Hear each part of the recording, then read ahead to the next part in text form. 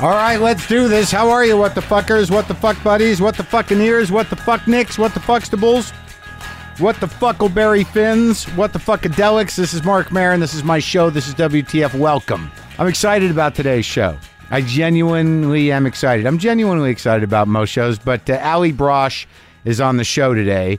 And I don't know if you're familiar with Allie Brosh, but she's a fucking genius. She's hilarious. Nobody has made me laugh more than her in a long time. Her book and her blog, Hyperbole and a Half. There's a new edition out now. It's an updated new edition of the book. It's got the animated panels. It's got her sort of take on her life, which is very specific and very personal, but very relatable if you're like me. So if you like this show and you like me and you're a sensitive, maybe slightly dark person struggling with certain things that you're up against within your own mind on a day-to-day basis where the minutia just becomes paralyzing and overwhelming, well, this is a book for you.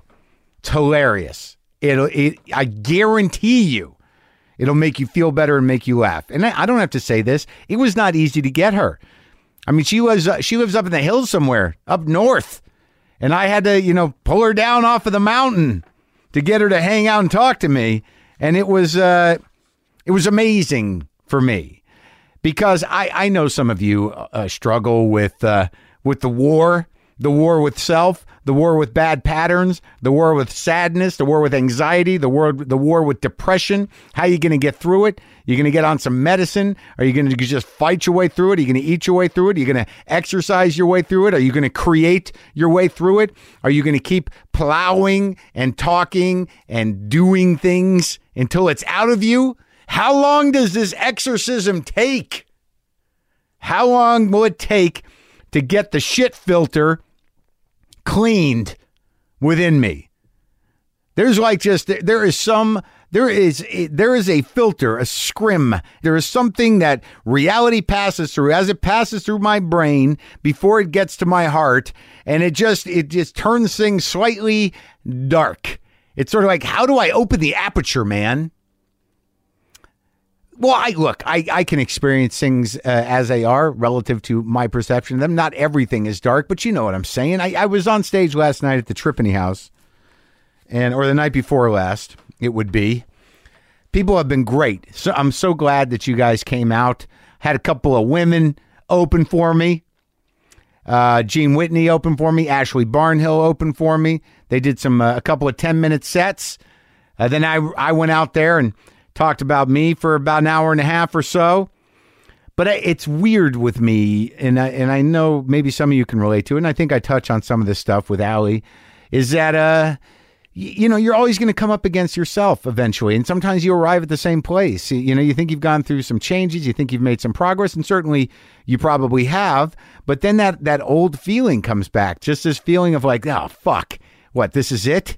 And that's like a filter problem. Yes, this is it. But it was no different than when you were feeling good a day or two ago, or when you felt great about that thing you did or whatever. You're not a different person. I just don't know why those things don't get cataloged properly. Once you start cataloging the good things or the progress you're making, you shouldn't have to regress back to the shit zone. You know what I mean? Why do I always, end up backed into the shit zone?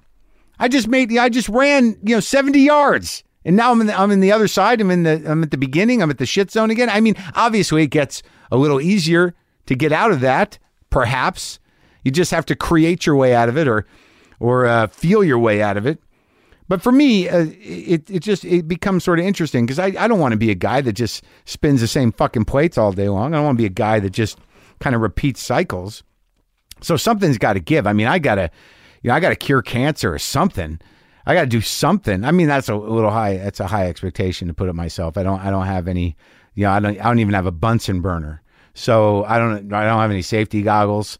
So right out of the gate, the cancer cure is not going to happen unless I can do it, with a cast iron pan and some basic spices.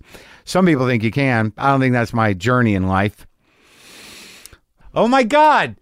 Joel McHale's here. Hi. What are you doing? I was just sitting down to do some things. You're a dead man. What? Don't put the knife down. Finally, payback. Yeah, no guest. I've had that thing on here forever. Like, I leave a lot of things for people to play with. Mm-hmm. No one's ever opened the knife. You have some hostility inside you. And now the hammer. The broken hammer. Broken hammer. Sit down at the mic. Didn't you see Relax. I know that you saw Deliver Us from Evil, where I had a very long knife fight. Oh, of course. Yeah. I'm so glad you enjoyed that. I'll pretend. Oh, right. Of course. Right. That was when I was nominated for all of the awards. Oh my God! Yeah. I don't like I got an NAACP award for that. Wow! Yeah, incredible. It's amazing that I saw it and I can't remember it. See? Yeah.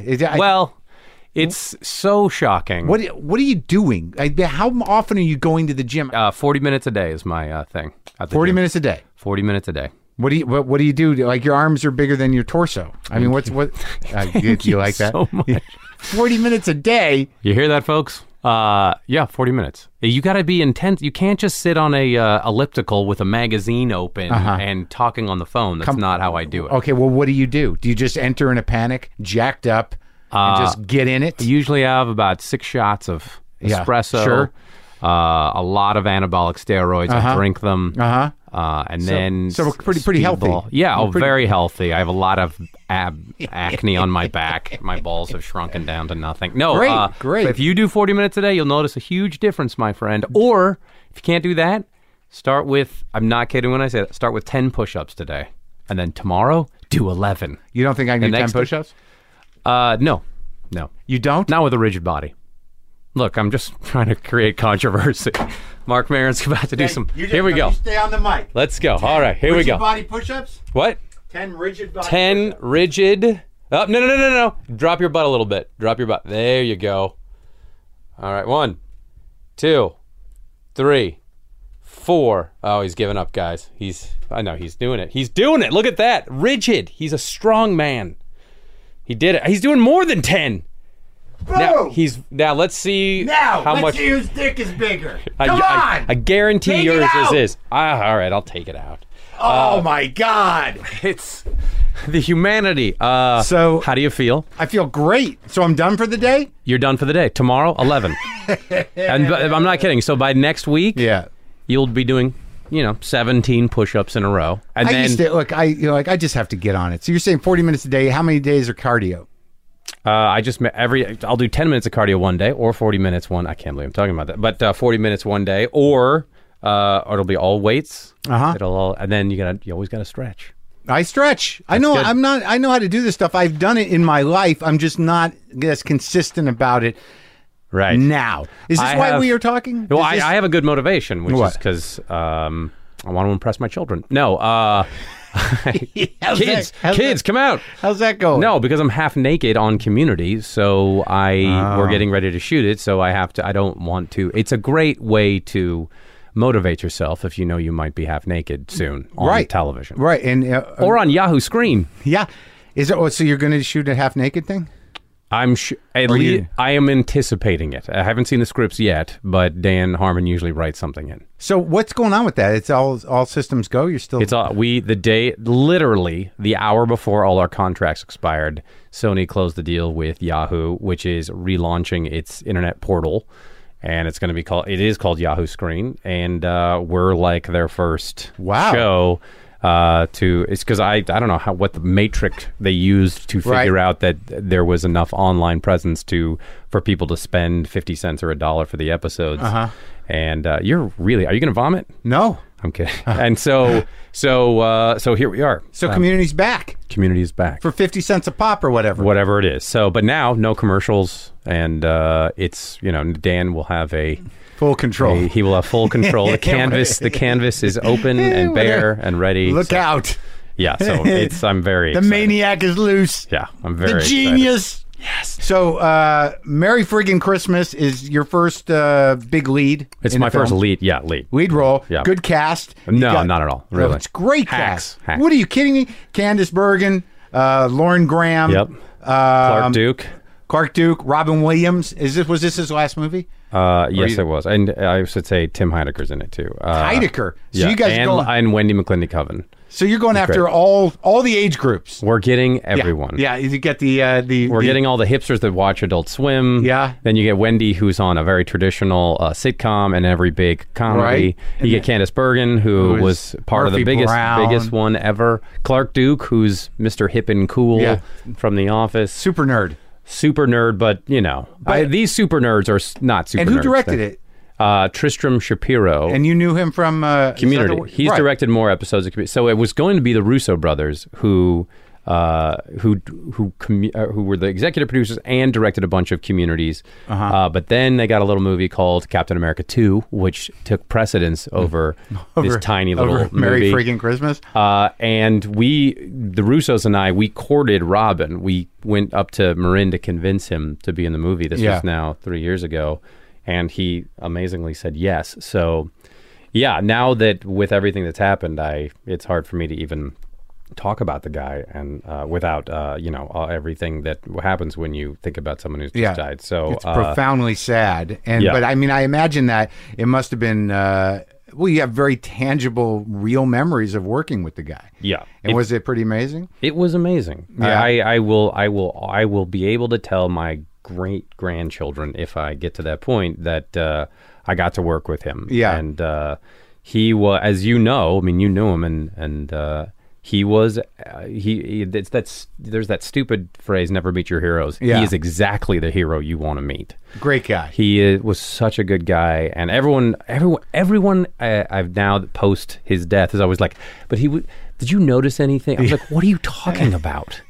And then they would say, he was just always on, right? And I was like, no. Yeah. He was always a good guy. Yeah. And he was always very funny, but it wasn't like it's not like he had to, he wasn't one of those guys that had to walk in a room and dominate it, which he just walked in a room and he was there, and that made him dominate it. Sure. But he's a very collaborative guy, and he was generous with, with other actors, right? He's such a good example to follow. I mean, for the way he was on set was just like, you could tell that he wants to make everyone look good. Right. And he wasn't trying to score all the time. It's tremendous that we have this movie. I mean, because I don't, after his death, there was obviously a lot of tributes, and you look at the past movies again, but now you have this interesting document and this great little part that no one's seen before. Yeah, and it's Robin being acting. It's a little he's acting a little cranky, right? Yeah. Yeah, what is exactly he plays a real jerk of a father. Dad, my dad, and who also is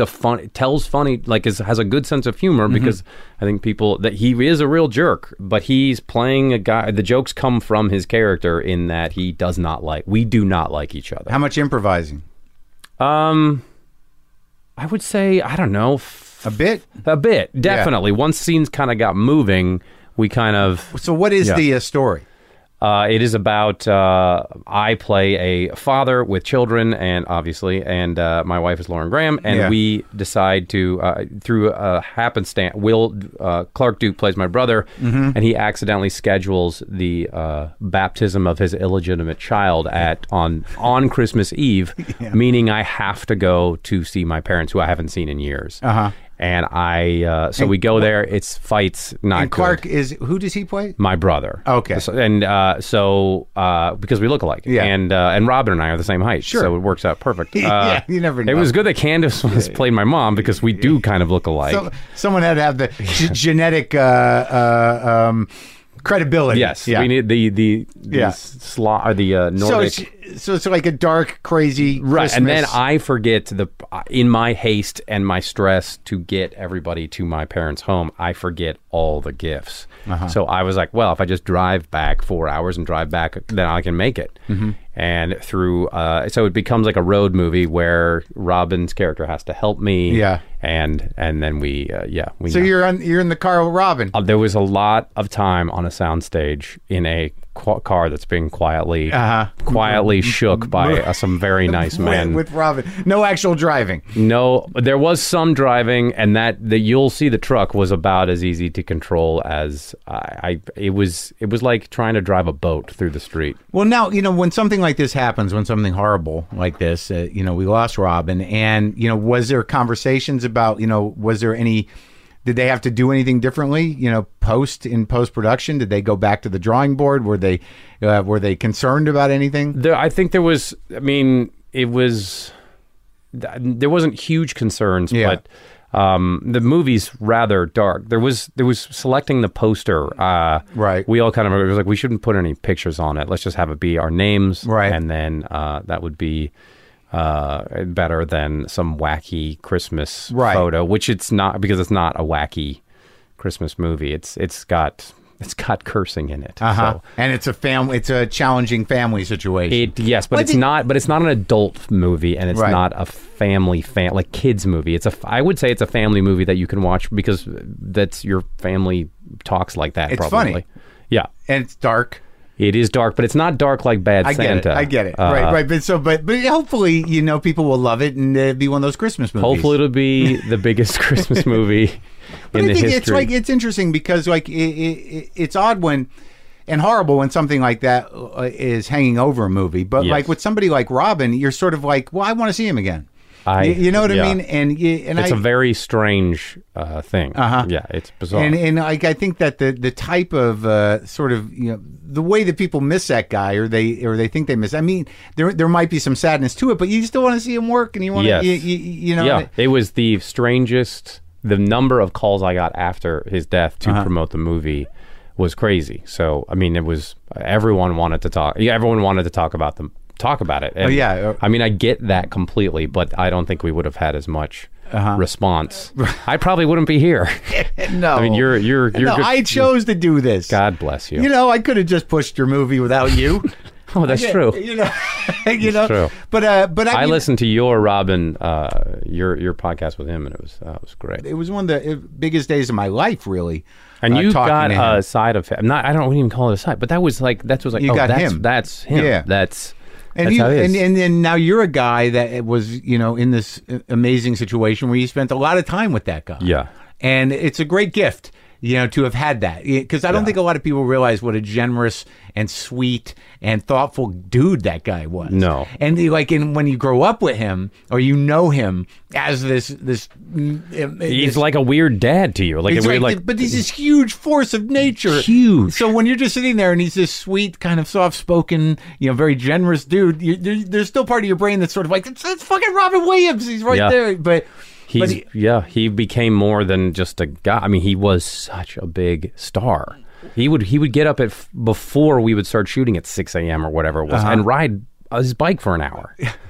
I mean, it was crazy. And I remember we had this scene where we almost fight each other, and I grabbed his shoulder, and it was like grabbing a piece of granite. Oh, it was solid. He was so physically strong. Well, I mean, I just I'm happy for you that you had that experience with him, and I'm happy that this movie is around, and that it's going to represent his talent well. I think, and as you were just saying, people don't realize. I mean, he was this massive star with this massive amount of talent, and he was so smart. Yeah, he would we were talking about doping in for the bike world. Yeah.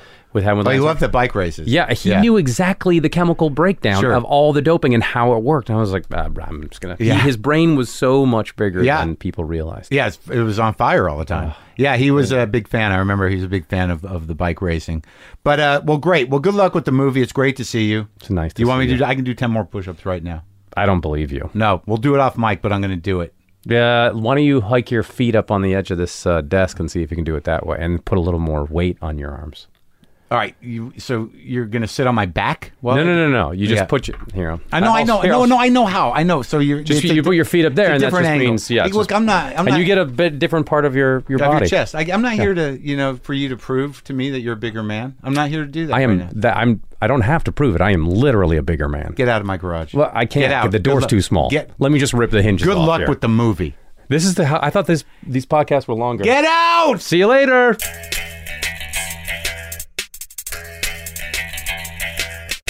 Well, that was nice of Joel to stop by and go see A Merry Friggin Christmas. It's now playing in theaters and available on demand with the late, great Robin Williams and Joel and many others. Oh, my God. Brace yourselves, folks. Brace yourselves for a journey and a discussion into the edge of darkness that exists in all of us. somewhere between our heart and mind is a moving ledge. That's right. It's within you. I cannot even begin to express what an honor it is to share with you this conversation I had with Allie Brosh. I have a tremendous amount of respect for her personally, for her journey as an individual, and the way she found her art and her mode of expression. It's just I love her, and her book Hyperbole and a Half is just it's relieving, it's hilarious, and it's deep. So let's talk to Allie Brosh now.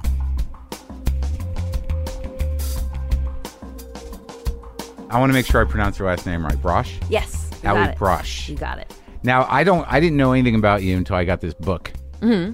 But a lot of people knew about you, and that made me upset. Suppose so. Like, I feel like I'm always late to the game.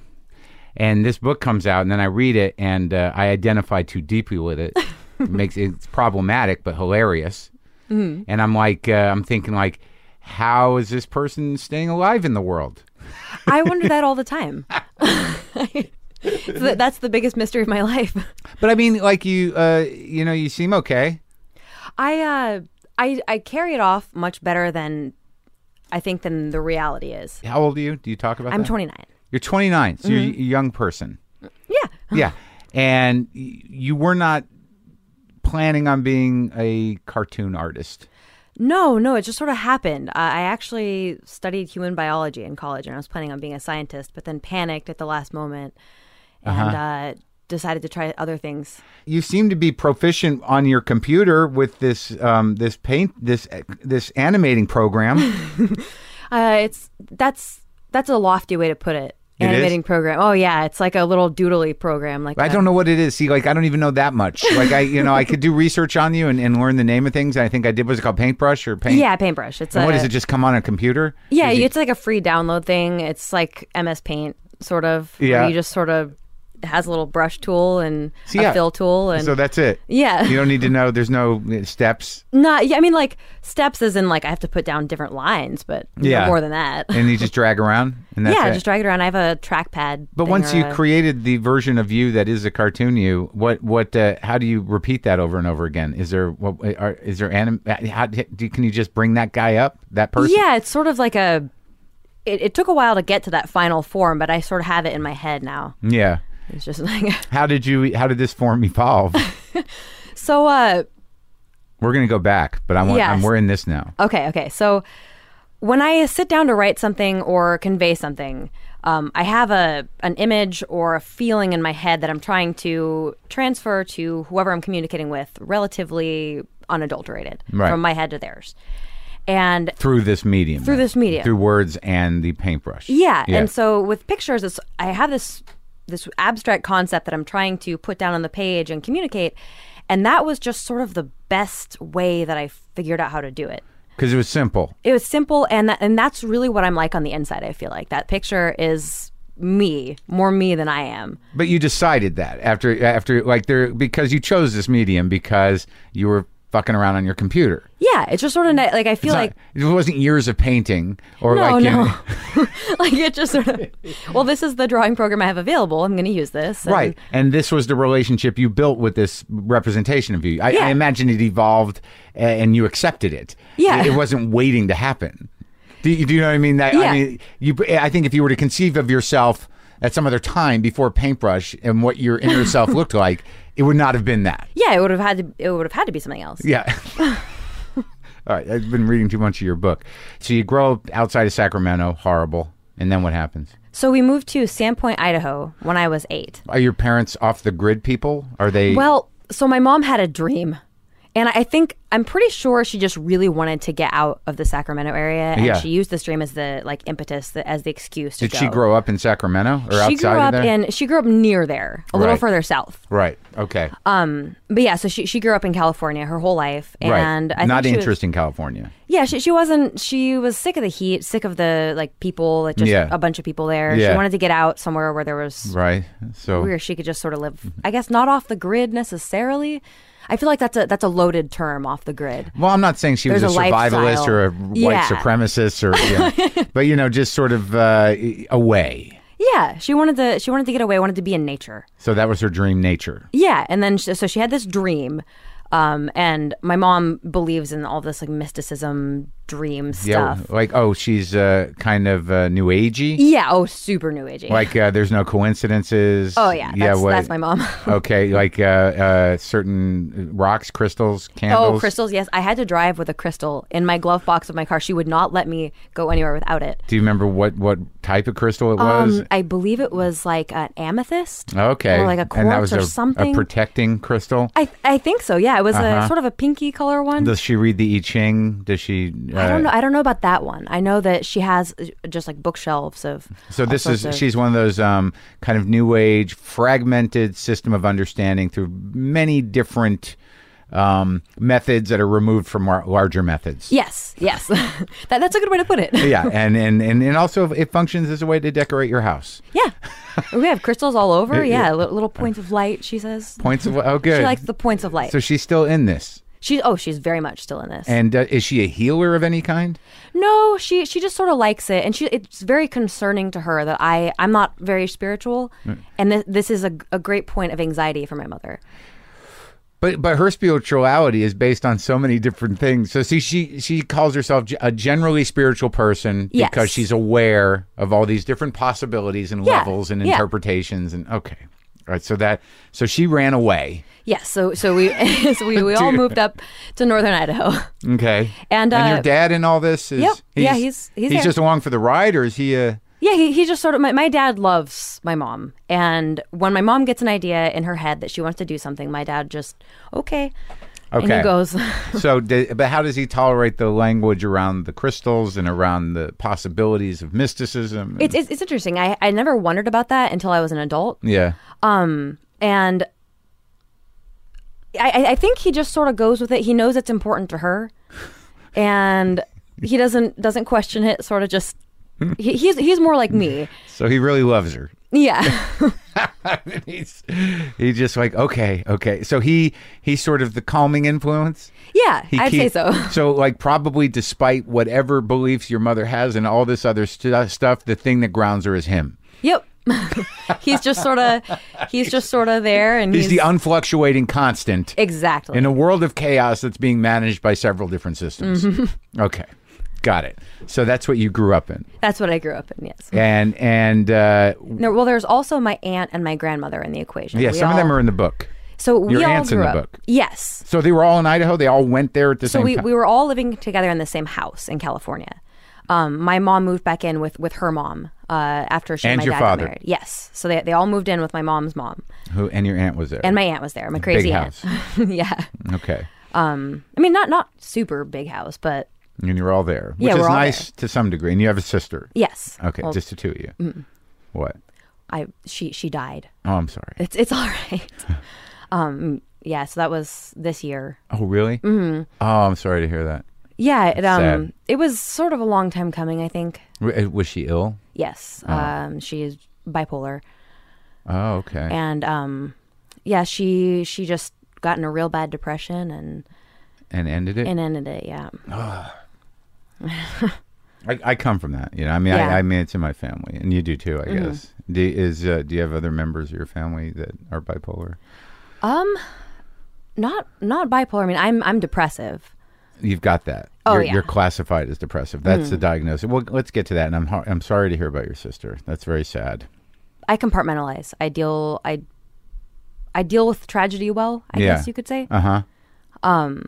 I feel okay about it now. I mean, it was definitely hard, especially I was going through a really tough depressive episode at the time it happened, and so it was a little bit tougher to get through it because I couldn't navigate my feelings because I didn't know what they were doing. I couldn't feel them enough to know what they were doing. Right. So your depression is cyclical? Yeah, I'd say. I mean, for the last 4 years, I've pretty much just been depressed to varying levels. It gets worse sometimes, and then sometimes it's for the last 4 years. About 4 years, yeah. Holy shit, that's hard. Yeah. But I think that you get sort of an amazing amount of credit that's well deserved in how you navigate that illness in the book.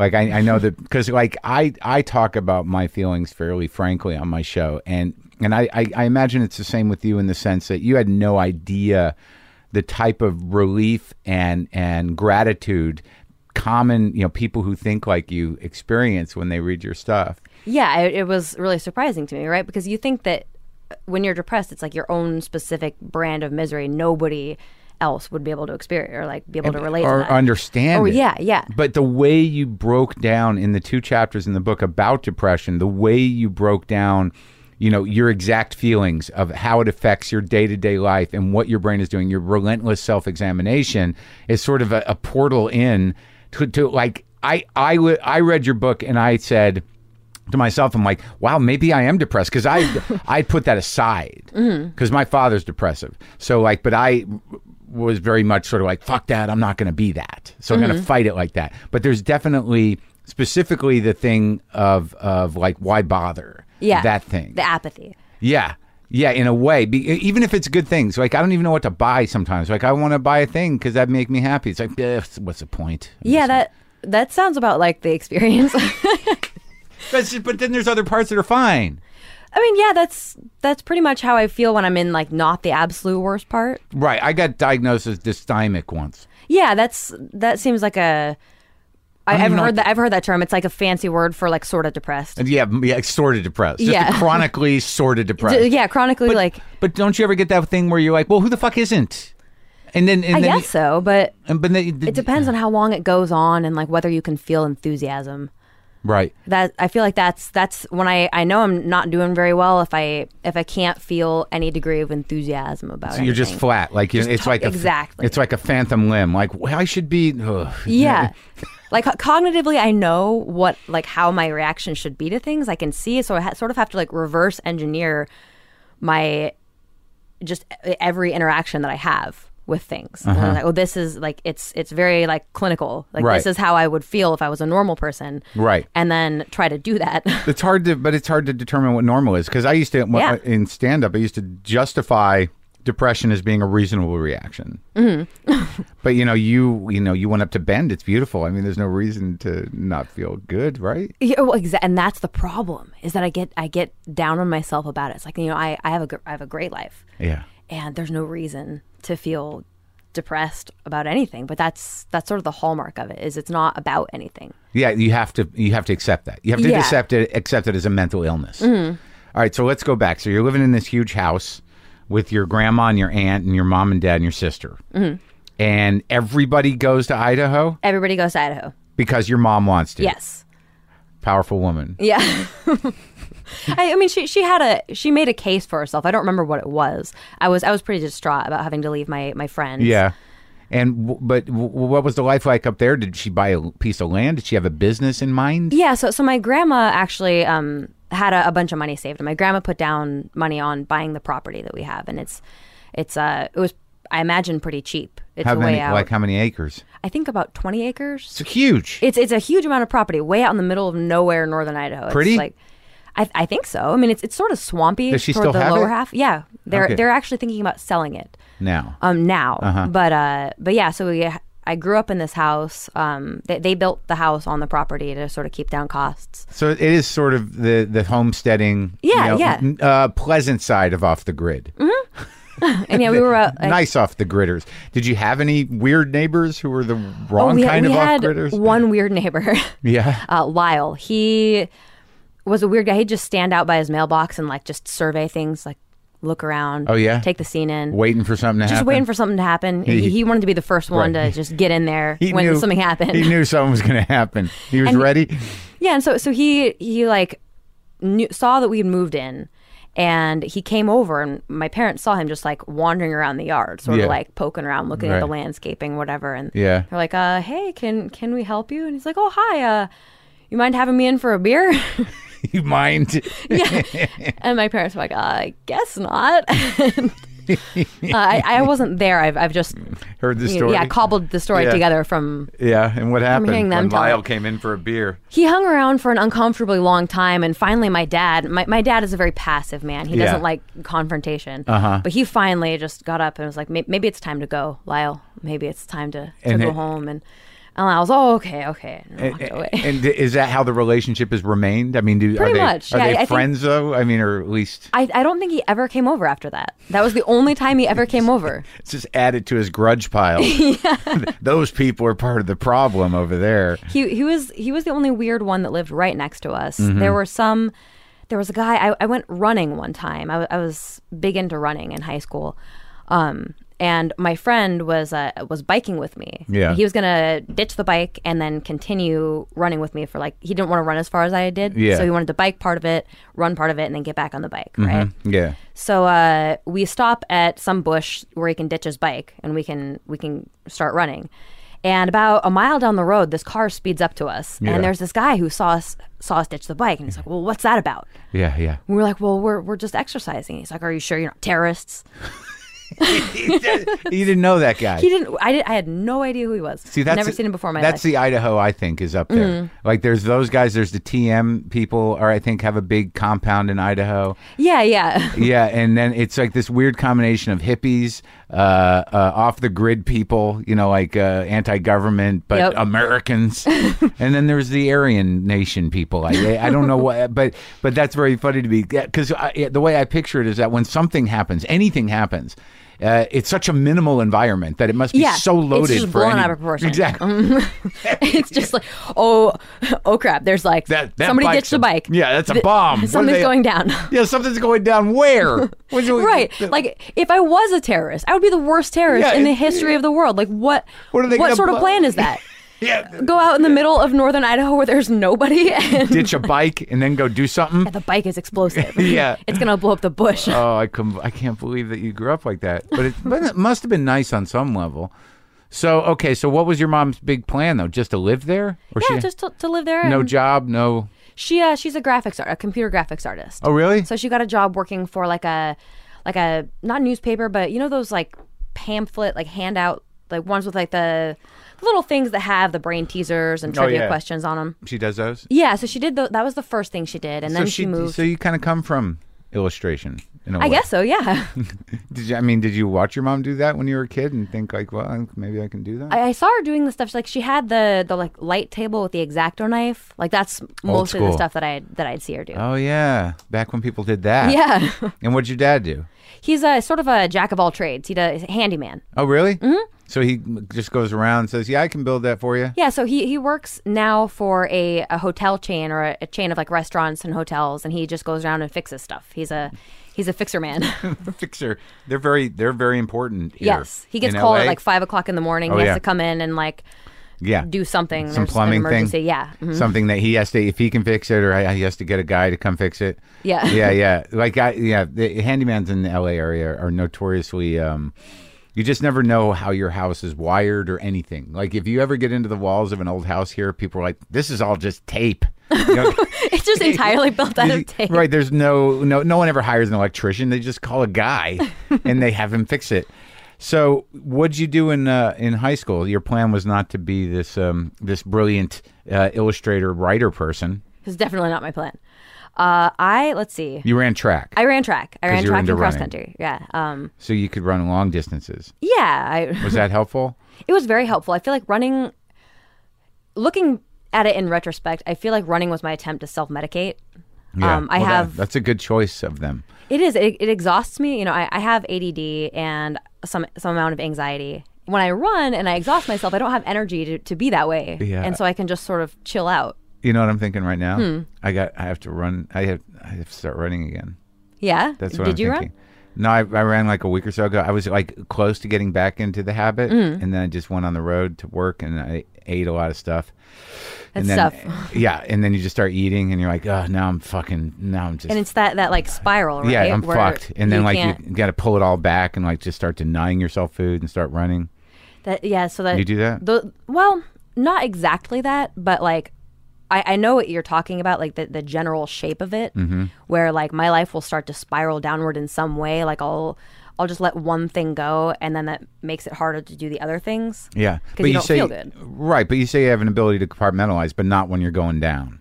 Not really, because once there are too many things that pile on top of each other, it's just like, well, especially accompanied by apathy. Yeah. It's just like, well, how do I even get out of this? And like, it's exhausting. Yeah. And that's where the anxiety comes in. Because that's what I learned about myself. I don't know, maybe as someone who self-examines.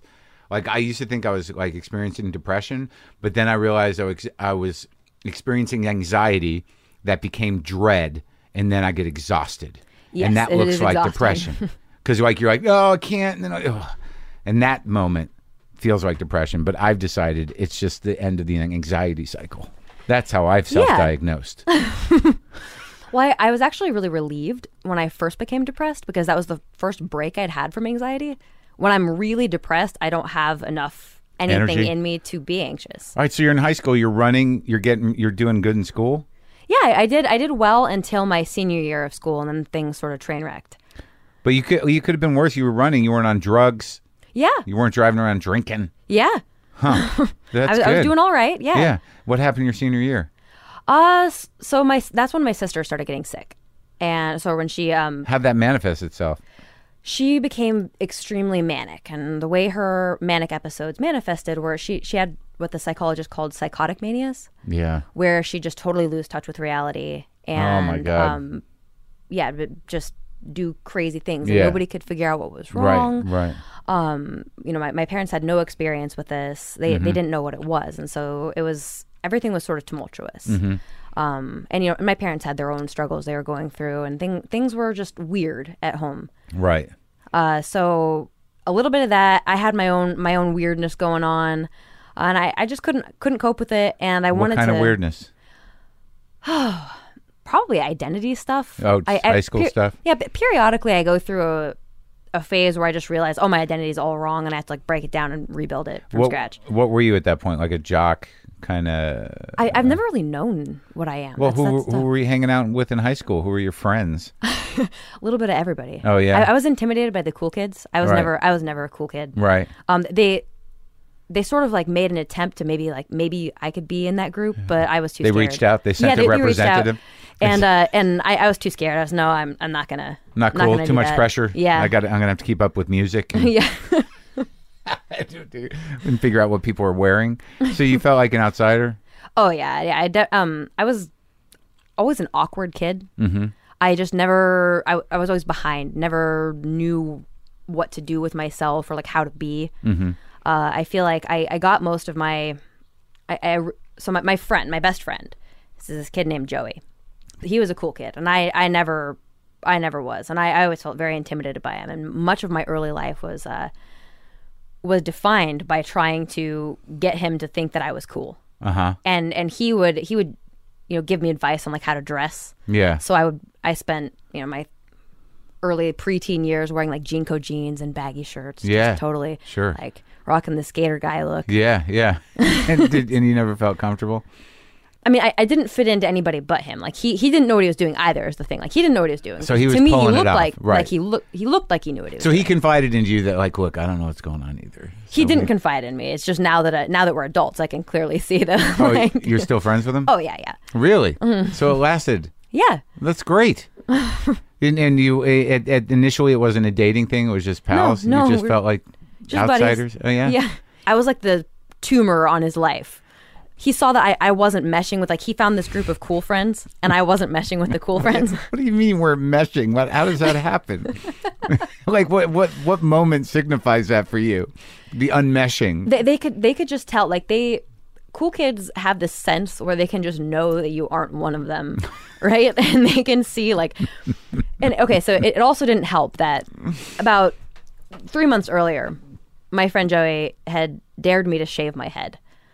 Oh, you did that? I did that because he dared me to, and I didn't want to look like I was People that chicken. don't know who they are can't shave their heads. Yeah, exactly. And I didn't know who I was, and I did that. I hadn't worried about it up till that point, really. It's the worst that because you can't do anything about it. Yeah, and it grows back so slow, and I did that once because the same reason, I think. It's horrible. and it's awful, right? And But I was like in my 20s. yeah, And I didn't have I decided, like, well, people just go to those razor cut places and they just get shaved and it's comfortable. And at that point, I bought a skateboard because I wanted to hang out with the guys who could skateboard. But I Aren't didn't know they how cool? Yeah, but I couldn't skateboard. And I'm in my 20s, though. I'm not in fucking high school. So I shaved my head and I had my skateboard. And at some point, I just looked at my head and I just, like, it was almost like there was no definition. Yeah. It was completely horrible. But what you don't realize at that moment is that, well, with your case, because it was a dare and you were in high school and you're a woman, it was probably more impactful. But no one's looking at me going like, why does that guy have no sense of definition? But I felt that. Right. So you shave your head and what happened? Well, so I was 13, I think, when I shaved my head. And it was really bad timing. It was about 2 weeks before I discovered that I'm interested in boys. Yeah. I had no view of self before this, no self-consciousness, nothing. Then I shaved my head and I discovered, wow, I'm not pretty.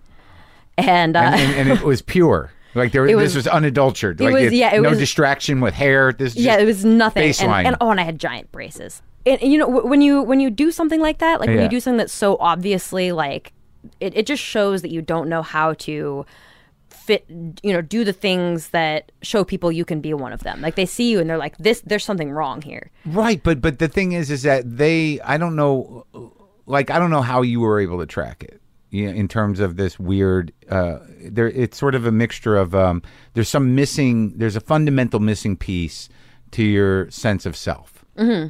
So, I can kind of track it to like having fairly self-involved parents with no boundaries and, no one really, provided the amount of discipline for me to sort of feel like I was making decisions for myself. It just felt like I was a wild animal of some kind, who had to... I totally feel like that. Right. Who you kind of got to build your identity on your own. Yeah. And it's this weird lifelong project just to arrive in your fucking body. And I'm 50 and it only happened to me like 5 years ago. I don't know where you're at with it, but I don't know what clinically that is, but what I noticed when I was that age was that there was just this weird discomfort and paralyzing self-consciousness. That what they're sensing is not that you just don't have the ability to get out of your head. Yeah. Because you're constantly double checking yourself and also, and this, I'm talking a lot, but that's okay, right? Oh, it's totally okay. All right. So, I like when you talk. So, also, what I realized, because I did some of it the other night, was that you start looking, and I think you do this in your writing as well, you sort of illustrate this, is you look at everything else about you, like just decisions you're making and this is the wrong shirt for life. That kind of thing. It'll take is one little thing to make you completely insecure. And then you kind of change it up. Well, what if I drank that instead of this? Or maybe I should drink both of them. And they just become this horrible... spinning of... Yes, like one thing can destabilize the whole machine. Mm-hmm. What the fuck is that? I don't know, man. Let's think about it. Was there any discipline in the house? There was discipline. I mean, my parents were pretty hands-off. I had a lot of freedom. My mom believed more in explaining things to me. Instead of disciplining me, she'd say, this is why this was a bad decision. This is why this would have been a better decision. And she was very open about stuff. But that's hard when you're a kid because you just want them to make the fucking decision. I suppose so. I mean, because that's what my mom used to do. That she used to say things like, "Do you want me to say no?" No. What is that? Just how is that going to help me? I don't know. Yeah, maybe it's like a paralysis of having too many options. Right. You want to sort of kind of like can you give me a value system? Can you teach me? You're right. Because that one thing I was in the book. Is that the idea of, good and bad, and am I a good person, am I not a good person, is that to kind of have to manage due to your own, judgment of yourself, what is right and wrong, and then to sort of assess the fact that, well, you're not a good person because you're doing all this for selfish reasons. Well, a lot of things are done, I would say most great things are done for completely selfish reasons. Yeah, I'd say so. I mean, most it's just things... no one talks about it. I mean, I don't know if it's possible to act completely unselfishly because even if you do, that you did the thing, so you get to feel good about it. And so it sort of negates... But I do think there are people that think about others first, either by, training or by... but do they do that because it's an important part of their identity? They want to be the person who puts other people first? If they're like a Mother Teresa or something, all those people have flaws. But yeah, they might even be codependent to the point where they don't even like themselves, so they just live through other people. I don't know. There's a lot of different options. All right, so your senior year, your sister starts to get sick. You're just growing your hair back. I made it through. I almost didn't graduate because I'd missed too many days of school. Because I just sort of, I couldn't deal with being there. I just wanted to, I don't know, be somewhere else. Were you ditching? I was ditching school. I'd still study. Like Right. I was one of those kids who would like still read the book. Were you still running? I was still running. Yeah. You just weren't going to class Just didn't want to go into class. because you felt. I've always had a problem with schedules. Like this is, I think why I do what I do now is because I don't really think I had any other option in my life. Like if this I feel the didn't, same if this way. career path didn't work out Or didn't come to you. Yeah. If it didn't happen, it was my only option. It's Well, thank God you found it. yeah. Yeah, I mean, I've been doing comedy my whole life, and I don't know what else I would have done. And it's very similar in that, it's very immediate. You're engaged with it. When you're being funny, and you can put your thing up on the blog after you make it, and you get the reaction. And sometimes that's terrifying. No, it is. And I imagine. I'm sure stand up even more so. But it's just weird. It's just like these are things that are immediate. You know what I mean? There's no kind of like you're not working for somebody else. You don't have to, work in a group situation. Yeah. There's not a lot of schooling necessary. You get the reward right away. Yeah. And I guess maybe I have trouble like thinking about long-term rewards. It's tough to, it's like what we were saying earlier about the multi-step process. I can't think. I have a hard time thinking about next week without panic. Yeah. Right? Yeah. So it's probably important for people like you and I to have something more immediate. Well, I'm glad it worked out. Yeah. Right. So you almost don't graduate. So your parents, are they busting? Are they on you about it? They actually sort of took my side with the whole thing because like my grades weren't bad. I graduated with a fine GPA and everything, but I wasn't. There's a certain amount of days that you have to be sitting in a chair in school, and I think it was my vice principal was just like, no, you can't graduate, and this was infuriating because I had a scholarship, and my parents aren't wealthy. They used their retirement fund to pay for my sister's treatments and everything, and so they didn't have money to send me to college, and so I don't think I would have been able to go to college, right? If I hadn't gotten a scholarship, graduated, yeah. And it was just sort of like I'd missed the days by like 2. I was over by like 2 days on the number of days I not couldn't gone to miss. school. Yeah. And so finally they settled on, okay, well I have to come to school after everybody's gone and just sit in a chair for the number of days that I missed, and then it would be forgiven. Right. So I just went and sat in a chair in a room to fulfill a requirement of me. Paperwork. Yeah. Punishment. Exactly. Just like sit here and think about what you've done. Nothing other than that vice principal could say that you made the days up. Yep. That's ridiculous. But you did it. I did it. And then you went to college. Yes. Was that a disaster? Sort of. Yes, sort of. Yeah. I feel like in college, all of the not fitting in part was just it was magnified. Yeah. Amplified. Yeah. So I was on the track and cross country team. Well, at least you had that. Well, that was where the weirdness came in. Like a lot of the, I never felt like I fit in on the team. Really? Yeah. But it's sort of essential for a team. It is, isn't it? It's the idea of team. Yeah. Why exactly? Well, it all started, my freshman year roommate was this girl named Julie. Yeah. And Julie she was terrifying to me. Yeah. Just the embodiment of everything terrifying to me in another person. Really like? Just extremely judgmental and unforgiving. And she was cool. I could tell she was cool. And which is bad. Which is, yeah, I mean... Cool, judgmental, unforgiving. Just I was worried I wouldn't be able to keep up with her. And I wanted her to like me so bad. I wanted to be best friends with her and have her feel the same way about me that I felt about her. Yeah. And she didn't. Yeah. And it didn't go well. And it's sort of like from there things spiraled like... She wasn't on the team though. She was just your roommate. Oh, she was on the team. And so, and I don't know what this is all about, but there's this political thing that happens sometimes where like if somebody doesn't like you, they have to convince other people that they're right, like that right. their dislike of you is correct. Yeah, that's and kind so of, they have to it's a type of bullying. I guess so. It's sort of a campaign. Yeah, to so she would ostracize campaign against me. And she so, did? Yeah, and tell people, oh yeah, she leaves her clothes out of her drawers and doesn't clean up. And, yeah, just weird stuff. And So it she's- just hurt me deeply when I figured out that this was happening. Because because like you already feel Yeah. awkward, and now there's actually a reason to feel excluded because she's a bully. I suppose so. Yeah, Go ahead, it's okay to say it now. I see. I'm worried that, like, is she going to listen to this? Is she going to feel bad? Am I going to hurt Julie's feelings? Like, what if we could still be friends? How long has it been? Oh gosh, so like 10 years. So you're still worried about Julie liking you? Probably, yeah. I think so. I think there's a part of me that's still like, maybe it can happen. Maybe it can. maybe someday. But wouldn't you rather the scenario be that you run into Julie again and you're like, I don't even want to be your friend now?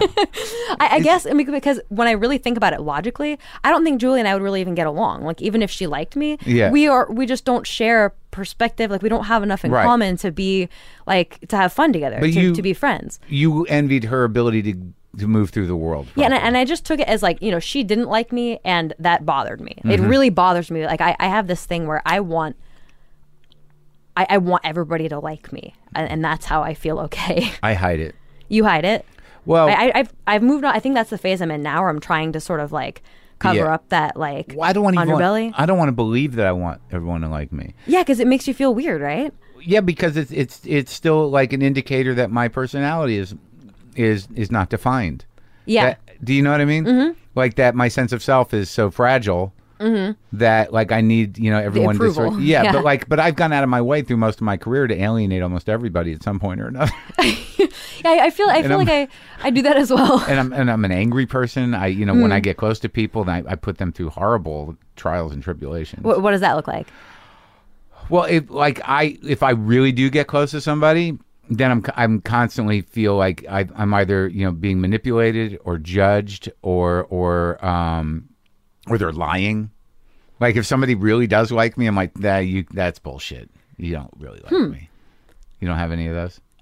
No, I do. I'm less suspicious, less about the lying, but I think that the way that I've dealt with it is I either have to get really close to somebody or I can't really be around them because like we have to sort of tear down walls pretty early. But this is a friend or a boyfriend or a husband. Yes, it's something that I get really close to, and then. But isn't it always like one person though? Yeah, it's one person, right? So and you get really close to them, right. And it's like you're safe because you think, okay, well, at this point they've seen enough of me, right? That like they. I'm relatively certain that they've seen some real bad stuff and they're still sort of here. So, but haven't those people ever exhausted and sort of had to go like, you got to find one other friend. You need to, I need like, cause I used to do a joke about that. Like you only need two friends. You need the main friend and the backup friend. I saw that one. Yeah. You did. You did some research, but that. Oh no, I've been a fan of yours for a while. but that's true, right? Mm-hmm. Like I had to pull back from putting so much to the point where I keep very few friends, like because at some point I realized like I always lock into one friend and if they can't be there for me, it's a disaster. See, I feel like I saw that I have a tendency to do that, and I'm so scared of doing it that I get in my own head, and I think that that's where most of the anxiety comes from, is trying to self-police so that I don't get to that point. I'm so afraid of getting to making different choices. I mean, self-police is sort of it's a I don't know if it's a negative way, but it's certainly a hard way to make a metaphor for cognitive decision making. A lot of times for me, it feels like self-policing, where I'll see like I'm just very always suspicious of myself, always watching myself. Like, are you going to mess this up? What are you doing? Yeah. Like what are you doing over there? Yeah. Are you able to have a good time? Yeah. Now, I feel like within the last couple of years, I've made good progress on feeling more okay with myself. Mm-hmm.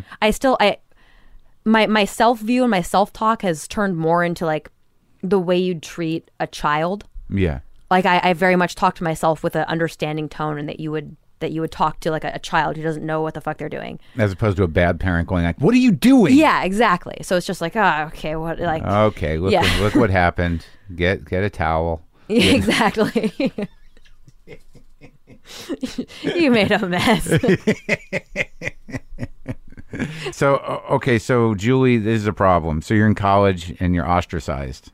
Yes, and it was... and you had to live with her the whole time this was going on? No, I lived with her for about 6 months, and she finally just... She quote unquote broke up with me. The friend breakup. I was like, I'm moving.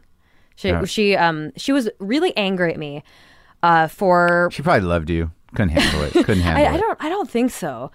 But she got angry at me, which I would later find out the reason for. But I was very confused. I just knew that she wasn't talking to me, and it was awkward because we lived in the same room. Yeah. And I'm very bad at dealing with silent anger. It's okay if it's coming out, if it's coming directly at me, because then I have I can react to it. Lock into it, yeah. Right, but when it's just sort of like there and I'm forced to be in a room with it. Passive aggressive, horrible. Yeah, and I'd even ask her, like, is there something wrong? No, I'm fine. That's a control thing. Fuck. Is it?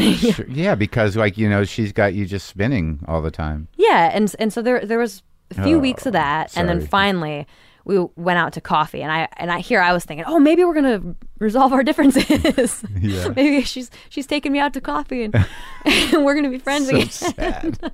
And she's like, no, I'm moving out. I was like, oh, okay. And heartache. And then I moved in with a new roommate who was sort of like, she had all of the problems that I have, but like way more. Oh, good. Well, that's way good. more. That's helpful. It was helpful. I mean, and we got along. I mean, it was stressful living with her, but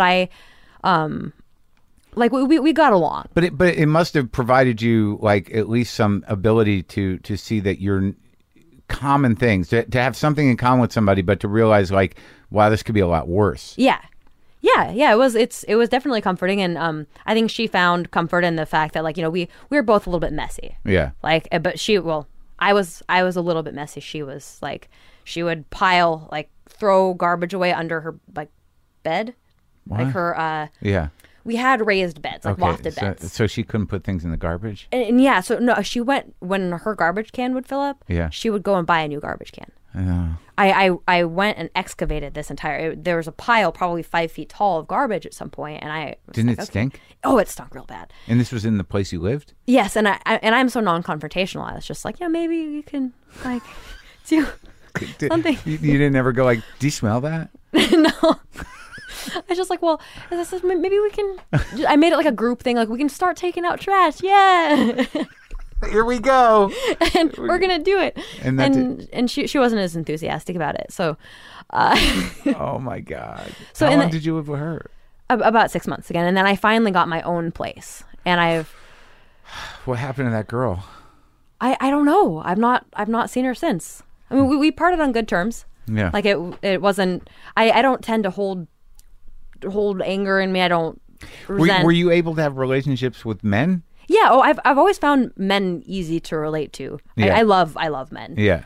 Not that I don't love women. I just really, really love men. Right. But so you had successful relationships with boyfriends and stuff, and I always had really good relationships. I'm still good friends with a few of my boyfriends from the past, and yeah. Really? Yeah. That's interesting. So they dealt. Did you find that the relationships that you usually find yourself in are like your parents, where you find a guy that just adores you and is willing to kind of? That's a good question. I've never actually thought about the answer to that. So maybe. I mean, because my husband is a little bit like that. Like he just really loves me and goes along, and like, I mean, like, I definitely pull my weight in the relationship. Right. Sure. He, I helped him learn how to communicate and how to. He didn't know how to talk? He wasn't good at it. Mm. He would, when he'd start having feelings, he'd just sort of like panic and shut down and then not want to, like, I don't know what's. And look at the ground or just walk away? Or just try to like shove it away and distract himself until like the crisis was relatively. The crisis of having a feeling? Yeah. That's hard to get through. It's because he didn't know what would happen if he acknowledged it. If he like said, "Okay, I'm having any feeling," like any bad feeling, so if he was stressed or sad or something, like right. He has an interesting relationship with grief. If he's ever grieving something, it's hard for him to deal with. Mm-hmm. And yeah, so he just tries to like put it away, which obviously doesn't let you work on it's the not thing. good, right? Well, there's the one chapter in Hyperbole and a Half where he's upset and you realize he's upset, but you don't really want to deal with it. Yeah. Like, I know that feeling, that self-consciousness of sort of like, oh God, I'm doing something else, and now like I got all right. They're up. I'm with them, and there's a problem. Well, we very much have the way our relationship economy works is he does the like detail stuff. Mm-hmm. He does the responsibility stuff, like pays the bills, and I'm the emotional responsibility person. You feel for both of you? I feel, and I help. I help him sort stuff out. So we do separate You've worked things. that out? No, not. I mean, we just sort of realized that's how the chips fell. That What's he do? He's working on becoming a game designer. That's sort of his dream. So he's computer games. No, board games, like really? Tabletop games. Yeah. He's working on becoming one. Yeah, he decided we were both heading toward a career in science. And you met him in college? Yeah, we met freshman year of college. You've been with him since? Mm-hmm. Oh, that's a long run. Yeah, it's 10 years now. So you were okay. So let's get back to that then. So you were studying biology. Yes. And how'd that hit the wall? Hit the wall? I mean, how'd you decide that wasn't your thing? I just sort of I saw myself dreading the idea of having a career where I show up and have a list of things that I have to do. I just knew I saw.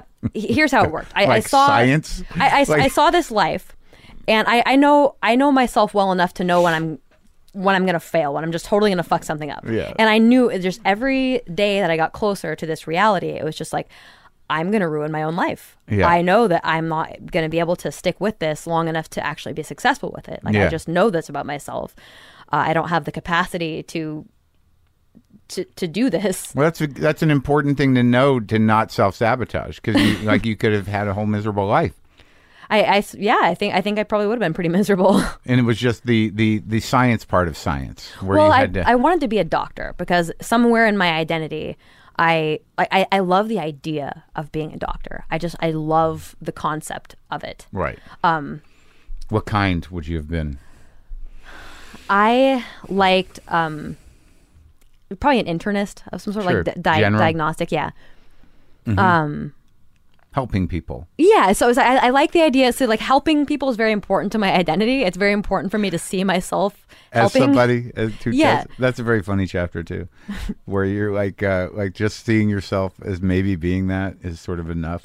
Yeah, I'm like a pathological helper. I love helping. In your head. Yeah. But do you do it in real life? I do it.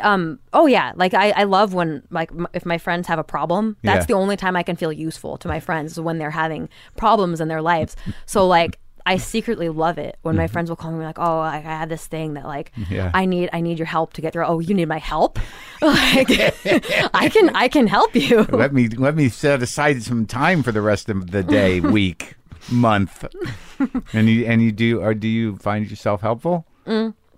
My friends tell me that I'm helpful. I don't know if they're just being nice, but I definitely put a lot of work into it because I want to actually be helpful. What do you mean you put work into it? Oh, into being there for yeah, because for me it's not like I have to go beyond just convincing myself that I'm helping to like where I can see that if I can see that I have helped, then it helps me convince myself more that I'm being helpful. But do you fight the urge to sort of go like, remember that time I helped you? That's pretty good. Yeah, I don't think I bring it up because I know that if I did that, it would negate my ability to feel good about it because I'd know that I was I'd catch on to myself, right? And so I'm always playing this game where I have to stay a step ahead of myself so that I don't see the game I'm playing. Like every day I'm always trying to like figure out how to be this thing in my identity without alerting myself to the fact that I'm trying to be it, so I can enjoy being it, right? And that requires some sort of vigilance, doesn't it? Oh yeah, and it's tough being vigilant without realizing you're being vigilant. It's sort of like this weird, right? But so it's just, I guess maybe you've been doing it long enough to where it's second nature. I suppose so. Thank God. Yeah. All right. So you turn your back on science, mm-hmm. and you're dating this dude and he wanted to be science too. Yeah. And you both have this realization around the same time? Mine was earlier than his. Yeah. So mine, I actually, in this crisis situation where I was seeing like my impending career Doom. my doom, that I'm just going to totally mess this all up. I know it. Mm-hmm. So this was right after I'd graduated from college, and I mentioned that I ran track and cross country in college. Yeah. So my idea was, you know what, I'm going to try to be a professional runner. That was my career plan originally. That's a good job. Oh yeah, I'm sure. Like, What does that even mean? Okay, so you go to races, and if you do well, you get prizes, which can range from like $10,000 to a pumpkin. Right. I won a pumpkin before, and That's not a good job. no, you can't support yourself with a pumpkin. Yeah. And so I Also, product endorsement, free shoes, that kind of stuff. yeah, I guess. So that was sort of what I was angling toward. Yeah. Because that's what I felt like my options were at the time. And it's very immediate for people like us. It's Yes, like, exactly. I'm running Another already. immediate thing. Right. But the pumpkin, was that the deal breaker? No, the deal breaker was I hurt my Achilles tendon. God damn it. And I couldn't, so that I was unemployed and sort of just Couldn't fulfill the occupation dream. no. And then so yeah, and at this point we had moved to a little town called Hamilton, Montana, because my husband got a job working in a biomedical research laboratory there. And the reason it was there is because it had the Ebola virus at the research station, and it needed to be in a very remote, tiny town so that if something went wrong, it would only kill like 3,000 people and not. So that's where he worked? That's where he was working. And so we're living in this itty bitty little town in middle of nowhere, Montana. You're a victim of the Ebola virus in some weird way. Yeah, in some weird way. Your isolation was because of this virus. Yeah, I like It's how not you the to worst. blame it on now. Yeah. Yeah, So thank you for that. that part of your life was because of Ebola. Fuck Ebola. Yeah, exactly. Yeah, so this was a sort of depressing time period of my life, and I that's when I sort of started writing. But when did you start experiencing what you now know to be clinical depression? Probably, I feel like on some low level, it was during college, Right. on some very low level, but it became bad in like 2010. You had reasons to be depressed. You were isolated. Yeah, so then I actually had reasons. Right, and then so it it's hard to say that was because it's tough to say because there were reasons. All right, so this was the dark time. Yeah, it was sort of a dark time and then I don't know, maybe for me I've wondered, why do I want to do comedy? And I think it's another identity thing. It's an approval seeking thing. I think that It's also a way. No, I think that's minimizing it. Well, for me, yeah, it was. I'm going to tell you you're wrong about you Okay. right now. Okay. I think it's also a way of having a point of view. Yeah? It's a way of disarming things. That's It's true. a way of self-acceptance. It's a way of communicating with others. It's a way of understanding. It's a way of dealing with sadness, anger, Yeah. fear. I mean, it definitely is a lot of things. Yeah. I'm wondering. I think that the motivation to start may have started with the selfish. Sure. For me, started with the selfish. Like Yeah. I just want. I want to make I'm not people laugh. denying you your experience. I'm just like, I don't want you to undersell yourself. Yeah, or but comedy. No, I think you're correct. Now it's become more. But because that moment you decided it was selfish. Yeah, it was sort of. I wanted to do this thing. I was feeling bad about myself. Yeah. And the way I decided to deal with this was to sort of put myself out there in a very. But there's something in between putting yourself out there and your idea of selfishness is that it seems to me what you realized in that moment is that you were an artistic person, you were a creative person, you were somebody that wanted to express yourself. And Yeah. So that's you don't want to miss that part. Yeah. Is that this is the birth of an artist? It's not just like I didn't feel good and I was selfish and I needed everyone to see me. Yeah. I mean, like, maybe I am minimizing it. But yeah, I definitely, when I think back to it, I definitely view it as this, and maybe this reveals something about my self-view. I feel very guilty about stuff like this, about wanting, because my relationship with attention is sort of weird. I crave it, but I feel horrible about craving it. So I sort of try to That's better than me. I crave it and I feel horrible about getting it. Yeah. I think you're in a healthier place. I also feel pretty horrible about getting it sometimes, because then it's just like, well, it's like, screaming for attention and then suddenly the spotlight's on you and it's like, wait, what was my plan here? And then once you create something everybody likes, there's expectation. I mean, that's the next level of it. It's like, when's your new book coming out? Yeah. How come there's not a new blog post up? And you're like, what? Well, right. Like I wanted all the good stuff without having like the responsibility of it. And All right. So you start doing this. So like in that moment where you took this selfish step to get attention. Yeah. That's when you started playing around with the paintbrush, and when you started. I was just writing at first. So you started with just essays. Yeah. So just journaling. writing. Yeah. Sort of journaling. I wrote. I think the first thing I published was like an open letter to my neighbors who were just annoying sorts of neighbors. Who were your inspirations for doing this? I mean, because you were always conscious that you were doing comedy, and you were writing comedy, and you were writing funny things. So like, who sort of gave you the idea that you could do that? I mean, I've always been really into stand-up comedy. Yeah. And I've never felt, for some reason, I've never felt that I could personally do it. I actually think there was some blog that I'd seen, or maybe it was like I know I'd read a lot of like the best of Craigslist. I was reading that, and then somebody wrote like a blog or a Tumblr where they had chronicled their experience living with like the worst landlord in the history of landlords. Right. And I think that was the one that was like, hey, this is a person just writing something on the internet. Well, that's interesting. Nobody gave him permission to do it. He just did it. Right. And that's a generational difference in me. Like, this stuff was out there and you were sort of consuming it, and you could see that you could do it. Yeah. Easily. And so I was like, well, I want to see what happens if I try to do this.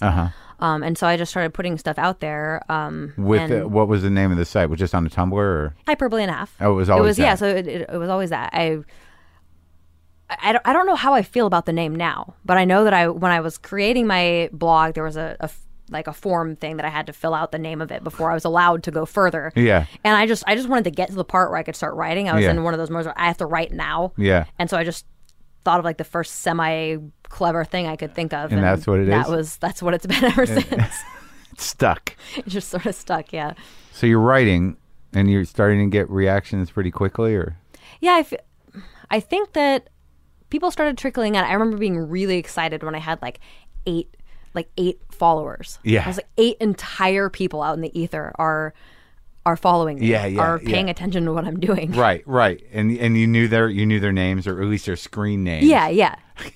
Did you interact with them? Yeah, I read their stuff. Yeah. And they read my stuff. So how long did you just write before you're like, what was the decision to start illustrating? So the decision, because I feel like stand-up was a huge influence on me, and I was very frustrated that I couldn't. You never tried it. I tried it. It was embarrassing to me. I've actually like worked out whole routines and recorded myself doing stand-up alone. And I love the idea of people doing stand-up, for rehearsing stand-up. Years ago, there was this comedy booking agency that that used to book me on gigs, and the woman who ran it would get submission tapes. And there was this tape of this guy who obviously had a friend with a record of The Sound of Laughter of Candle. So it was just him in a basement against a wall, and he was doing his act, and then you just hear his friend drop the needle on the record of people laughing. It was a fucking masterpiece. All right, so you're obsessed with the stand-up thing. So yeah, but because I like I feel like when you're communicating with someone live, you have a lot more access to other comedic tools, like facial expressions, body posture, tone of voice. And it was driving me a little bit crazy that I didn't have those immediacy. Things. Yeah, and immediacy. And so for me, the drawings were a way to like bring in a little bit of that physicality to it, put a facial expression in there that's like, this is the tone that I'm attempting to convey. And so and I you've think never done any drawing. I've done a lot of drawing. I drew a ton growing up. It was something you like to do. Yeah. And I got pretty good at it, I'd say. Like, I used to read comics occasionally and graphic novels, but the experience of the emotions of these illustrations, just sort of really hammers it. Because I mean, you can read the joke and the joke will stand fine, but then when you keep going back and forth from, the writing to the character, it just keeps amplifying itself. It's a rare gift you have. Thank you. I'm really bad at fielding praise. All right. Well, then So just I'm not going to. Well, the question then is, you've had profound success with this. I mean, I don't know, how the book is selling, but I know that, the blog is extremely popular. And I was the one, the people I talked to people, I said, I'm interviewing her and they're like, do you read the blog? I'm like, there's a blog? Like I have the book. I have the book. And so now, like I just read the one that's up, the latest one up there about the dinosaur costume, which is hilarious. Thank you. The way that you're able, again, to sort of track your inner conflict and find some resolution as an adult through these childhood experiences. Do you find you still have a resource of those left? That I still have material left from my childhood? Yeah. So I'm in the middle of writing a batch of stories for my second book now. And how'd this do, the book? It did well. Yeah. Good. It surprised me. I wasn't really expecting anything. Just sort of well, I gave to somebody who actually reads some of it to her kid. That's cool. But there's like an ability to do that. Like a kid of a certain age can probably identify with your childhood experiences. Like they're not, it's not dark in the way that you can't, like a sophisticated kid can, take it in and find it hilarious, especially the dog stories. Do you still have both those dogs? Yep, still have them both. They're still as messed up as ever. So you experienced the first wave of depression in 2010, and you stopped writing for a while? Yeah, so I'd say it reached a point in 2010 is when the descent started, and it reached a head in late 2011, early 2012. That's when things were really bad for me. And you were incapacitated. Totally incapacitated, suicidal, just all of that. It was awful. And so that's when things were the absolute worst. What did you do to help yourself? I through the pleading of my mother and my husband, I went to a doctor and got put on antidepressants, and they took a long time to start working, but they eventually helped. It's sort of like to me, it felt like the effect of like a pain reliever on pain, where you can tell what's under there. You can tell that something's not right, but it's dulled. And so that's how my experience of antidepressants was. But you were resistant to it? Resistant to the idea of antidepressants? Yeah. Well, at first, because I don't need that. It's not gonna make a difference. Or but whatever. Somebody who's so involved with their head, the idea of altering your head, even though you were uncomfortable, must have been like, well, then how can I trust anything if I'm exactly? And I eventually just had to get desperate enough. I don't even want to be alive right now. This is obviously. How'd your husband put up with that? It was hard for him, just because I think it's difficult to see somebody you love just in such a dark spot. Yeah. And there was some degree of helplessness. I think he couldn't do anything. And then also to sort of realize that it's got nothing to do with you has got to be a struggle. Yeah, there's nothing he can do to help. There's nothing he can. And it's tough to separate that. Because I'm so flat that there's nothing wrong in the relationship. There was one thing you wrote in here, just in relation to my father, about seeing somebody who's like that and not understanding what there's a flatness to them that you can feel. You must have experienced some of that with your sister over your life. Yeah. That the despondency. Yes. That because I can tell when my dad's there within a second. It's just like it's yeah. You said it gone. Sucks the air out of the room. It just sort of yeah, and it's like I guess if you haven't experienced it yourself or seen it in other people, it's really hard to explain. But I think you did a good job with it. Thank you. So did you stay on the medicine? I actually just recently went off of it, and I feel it's been about 3 weeks, and I feel good. I feel normal. Got you. Hopefully it lasts. Yeah, I hope so. But either way, I got you in a good window here. Yeah. Oh, yeah. This is the first time I've felt more myself in 4 years, and who knows how long it's going to last. But so you did all the writing about it afterwards, once you leveled off, got a little distance from it. Yes. But it was fresh enough to really have the feelings be tangible enough to communicate it so well in the book. And I was still in it to some degree. I still felt depressed, just not. I wasn't bottomed out. You weren't unable to do anything. Yeah, but I think that because you can feel the immediacy of it, but obviously you had some distance in order to have some hindsight. I wrote during the time, sometimes because I just didn't know what else to do, and so I'd sit down and write, and it was, in the form that it came out of me originally, it was very not funny at all. Right. But were you able to use that later? Yes, I was able to go back and look at. So it was almost like, I'm in hell. Yeah. There's nothing funny about this, but I got to do this. And then later you were able to contextualize it with some hindsight. Good. Yeah. We talked earlier about your sister's illness and bipolar, and that she ended her life. And how are you processing? What happened? She so on New Year's Eve, she drove her car in front of a train. And that's how it ended. On New Year's Eve. New Year's Eve, yeah. I've lived with some bipolar in my family, and there's always this sort of threat of that happening. But I mean, had she been suicidal before? She had. She'd made a couple attempts. Oh, she had. And never. It was the way my mom referred to it was like practice suicides, where she would do something, but it was clear that like she wanted to have an out just in case she changed her mind.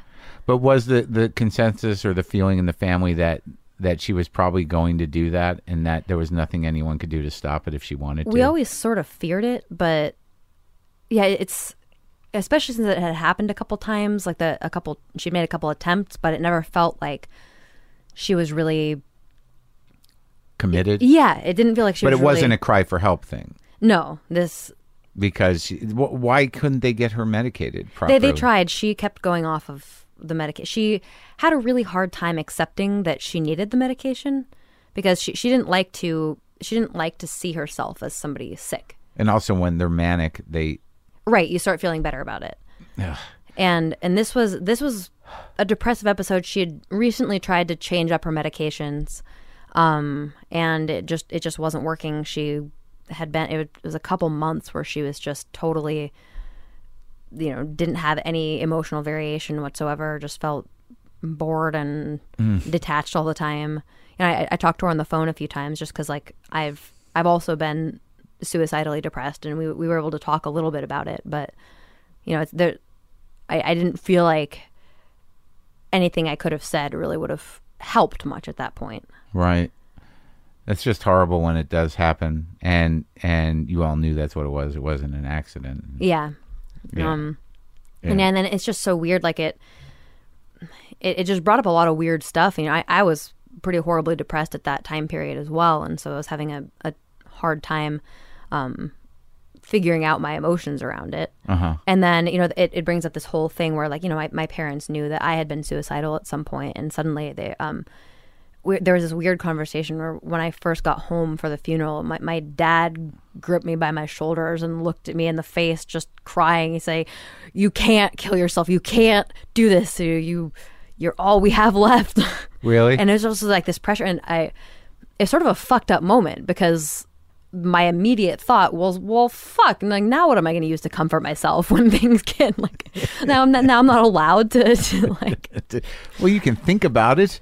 Yeah, but now there's this weird thing of like, my dad's sobbing face holding me by the shoulders. Like, well, thank God. Yeah. Because no one wants you to kill yourself. But if that's going to be what it's going to stop you from doing it, that's fine. See, I mean, there have only been a few, like maybe just the one time where I really seriously considered doing it. Other times it's more just been it's comforting to me. Yeah, I used to do a joke about that. Yeah, that there's an out. Well, yeah, the joke I used to do was, I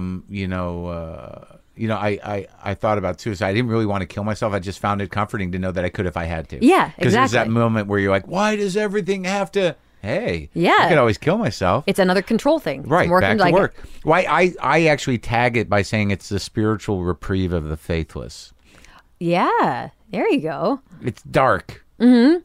No, it's sort of like the way you can let go, and people who are religious have that, and like, oh, there's a God, right. I can put my trust in this higher power, or that things will get better. Yeah, that things will get better, and like it's like, well, if they get too bad, at least I can at least have an out. Right. Well, they have God. Yeah. We have suicide. Yes. Suicidal rumination. I don't think that's a community builder. No, no church for that necessarily. Well, I'm sorry you went through that, but so now as somebody who how are you going to approach it? Are you going to approach it in your work? I want to write about it at some point. I feel like it's important for my process of getting through it and sorting things out. And I mean, there's stuff that came up in me and in my family that I never would have thought of, as far as grieving goes, where it's like, the way that I work through things is I just talk them to death. Like when I'm stuck psychologically at a point where it's like I just kept replaying the scene of like what her last moments must have been like, and I just over and over and over obsessively for days and weeks. So do you have that morbid thoughts thing? Yeah, definitely. Like my brain immediately goes to like the most morbid, horrifying way that it could have played out, and repeats that scene. That's an OCD thing, right?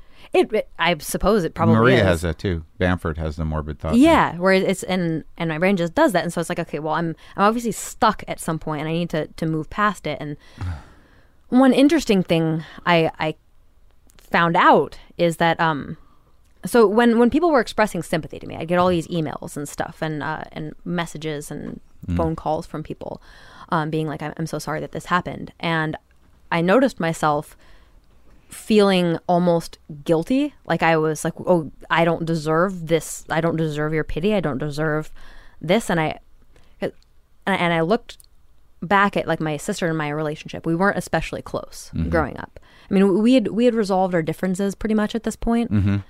But I felt like from an outside perspective, I felt like, oh, I shouldn't be as sad as I'm feeling because of we were a little bit distant. But then I was feeling like all of this genuine grief, but I wouldn't let myself sort of experience it because it's like, oh, you don't deserve to feel that. You don't, like, you weren't close enough to her to feel that. So I didn't like let myself go with it. And so I was just stuck until I could talk it out and realize that that's what's happening. And like, no, I really am feeling these things. Like I really did love her. Sure. Yeah. And yeah, so that was one of the interesting things that happened. It's just like I didn't expect myself to react that way. Well, I think isn't that something that the human brain does?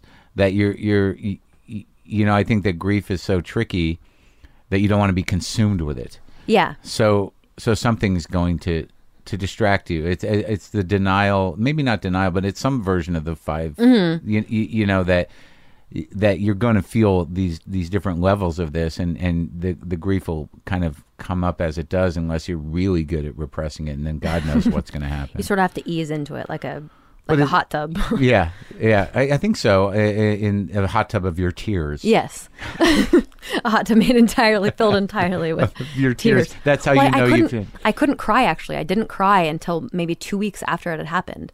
I was so depressed and so emotionally like dead inside that I couldn't, and it was really frustrating to me because I saw myself not crying. I felt awful inside. And you're beating yourself up for not crying. For not crying. It's like, this is not a normal, this is what a psychopath would be like if, they were in this experience, having this experience. Well, that's that piece in the book that my dad at his father's funeral was sort of manic. And it was really disconcerting.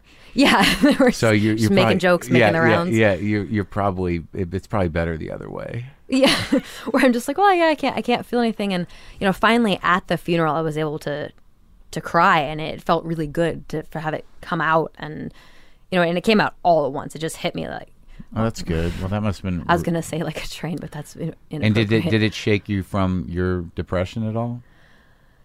I don't think it shook me from it, but it gave me some important insights into it. Just like that, one, when you're really depressed, you don't feel like you can take anything beyond the particular brand of misery that you're already experiencing. And then there's this thing, and 2013 was just sort of a fuck of a year for me. Yeah. I also had a personal cancer scare, major surgery, a bunch of stuff, just a ton of stuff happened. And I got in this like almost victim mindset of like, I'm experiencing this horrible thing, and then everything is happening on top of it. Like, that shouldn't happen. That's not fair. But there's no like universal justice system, right? No. So like, there's nothing governing whether that can happen or not. Do you want me to confirm? Yeah, sure. Yeah, there is no universal. No. You're just another person. Yeah, just another person. So there's nothing like, oh, well, clearly you've had it pretty hard, so we're going to go easy on you for a little while. Like there's none of that. But there is the human capacity to sort of get through things. Yes. And to integrate things and to survive and to flourish and to learn from and to realize that that's really it. That's better than being the victim mindset. Yeah. Is that like, Jesus Christ? Right. I survived that at the worst time. Exactly. And so I think that's the good that has come out of it. And looking back, it's like, wow, I'm pretty resilient. Yeah. I can, if I can make it through all that and still, it makes me a little bit less anxious and scared about the future because I've seen okay, well, if I can make it through this clusterfuck of a year. Sure, a cancer scare or having surgery for cancer and losing a sibling is about as bad as it gets.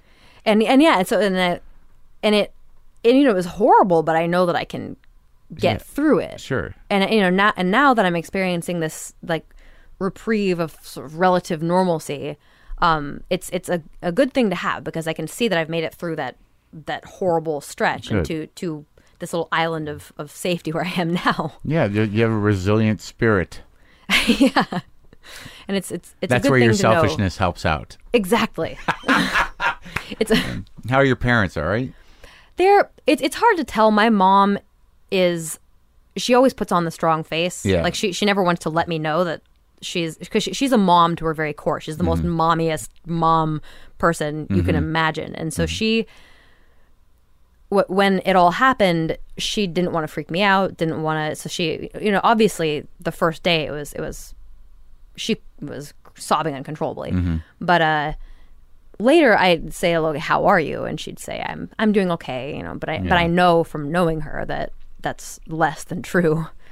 I think now she's better, but she has days where she's not feeling okay. And you can be there for her in those days? I try to be. I try to make myself available to her, but she still has this thing where I'm the child, she's the parent. Sure. She doesn't want to. Sure. She feels like she's putting it on me, and I don't. To me, I'm pathologically helpful. I love helping. I want her to sort of unload some of that on me. You are. Even if she doesn't let you. Yeah. Just by being on the phone, probably. Yeah. Well, I'm going to second your father and say you can't kill yourself because you're all right. Okay. You're the only one left. Now I'm going to see your face. What I'm thinking about. Put so now there's both. There. Yeah. I'm sure your husband. You can add his face. Yeah. Just add a bunch. Add a whole room. A full bunch of of just faces. Just saying no. Go make a thing. Yeah. Just go do something else. Yeah. Go draw your thing.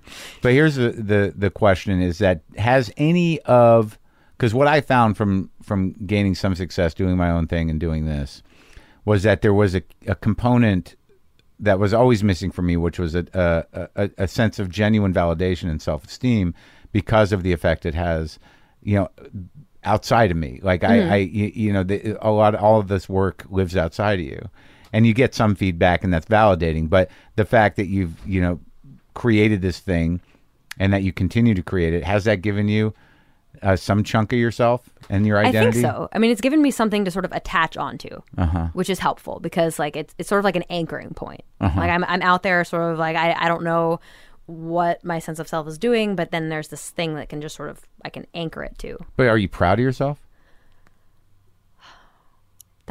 I don't know. I think so. Like I'm happy with it. I'm happy with it. I look at, I think I'm a little bit scared to be proud of myself because that sort of, I've learned to be timid of those sorts of situations where I can sit back and be like, I'm proud of this. Why? Because you just think like it'll make you just full of arrogance and maybe I recognize that tendency in myself, and I don't want to give myself even the opportunity. Yeah, but wait, but see, I have this struggle too. It's like, why can't we be happy with ourselves? I mean, like, why? What is the threat of saying like, I did a good job? Like then we're gonna stop? Well, I think that I manipulate myself very much. Like the best self-control I have over myself is sort of this like fear that I can instill in myself. So if I sit back and feel like I've done a good job, I think somewhere deep down I'm afraid that I'm gonna become complacent and that I'm no longer gonna have this like cattle prod tool of fear that I've been using to drive myself. Yeah, but I mean, how is it? Why wouldn't you call it self hatred. I mean, I think that there's certainly some degree of that as well, where I feel like I have to. I mean, fear is reasonable, but to sort of go like, nah, you're still not quite there yet. No, yeah, good try. Mm-hmm. Well, I mean, so do you ever look? I feel like I go through this cycle roughly every 2 to 4 years, where I look back at myself from 2 or 4 years ago. Yeah. And it's just, oh my God, what was I doing? Right. And I'm so ashamed of that person from years ago. And so I live with this constant suspicion that I'm going to feel that way, looking back at now, in 2 years, 4 years from now. And so maybe that's one reason why I don't want to be wrong. I don't want to be like, oh, I did a good job and then be wrong in 4 years. I want to be like, oh, I called it. I knew I was. Yeah, but that's like a no-win situation. Yeah, I'm not saying it's logical. No, it's not. It's anxiety. It's dread. Yes. It's all that stuff that you grew up with. It's fear of judgment. It's fear of exactly. not being cool, and you don't want to all of a sudden feel happy and then be told by who I don't know that you were wrong. Yeah, so it's like a preemptive defense mechanism. I know, but don't you think you don't you have? I mean, I would imagine through writing through your childhood and through the depression, that there is some self-acceptance. I mean, you can't. Yeah. I mean, there definitely is some degree of it. I feel more comfortable with myself. I feel like I've ironed out a little bit more of who I am. Yeah. No, I'm definitely not there yet, but I feel more comfortable being in my head. Right. But you know what the weird thing is, and I think this is something I can relate to only because I'm hearing you talk about this, and is that like you might be the only one that thinks this shit, because I mean, you're not some sort of weird boundaryless, drifting person. Like, I definitely have a sense of you right now. I've been talking to you an hour and a half.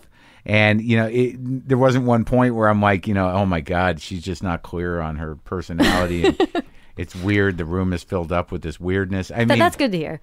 Right. But like a lot of times I talk about how angry I am and how fucked up I am. Yeah, I've done some shitty things in my life, and I've acted out of both, selfishness, sadness, self-loathing, anger, whatever. But for the most part, most people are like, I'm not seeing this idea you have of you. Yeah, I mean, that's sort of the impression I have of you, is that you don't seem like, because I've read a lot of your material, seen your stand-up, and you just seem like a genuine guy. Right, so why can't we accept that about ourselves? Wow, is that like 10 feet above the garage? It's real close. Wow. We almost died. Yeah, I know. I'm glad we made it through. It almost crashed into the... Yeah, it was so close. That would have been such an amazing ending for both of us. Yeah. Something completely out of our control for no apparent reason takes us out in the middle of a conversation about whether or not we can accept ourselves or have any control over the future. And it's just like a point, like an exclamation point, a no, you cannot have control over the future. You will never have control. It's over now.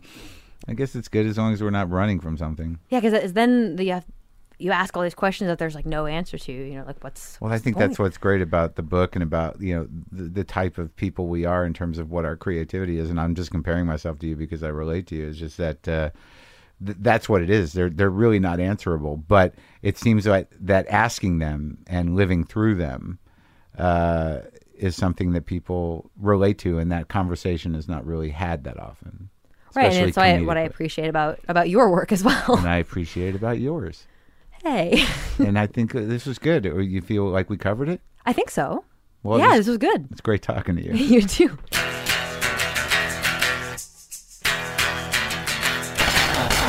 How was that? Was that amazing? She came down from the mountains. She came down from the hills. She came down from the north to talk to me. I love her. I love her. I had a great time talking to her. Go to WTFpod.com for all your WTF bees knees. Get the app. You're just getting into this. Get the app. Do it up. What else? Oh, Christmas is coming up. We're going to stock up the merch store. I think we're bringing back the Cat Negotiations t-shirt. We're bringing back the Boomer Lives t-shirts by request. I think Brian's going to make a few more mugs. I'll let you know when that happens.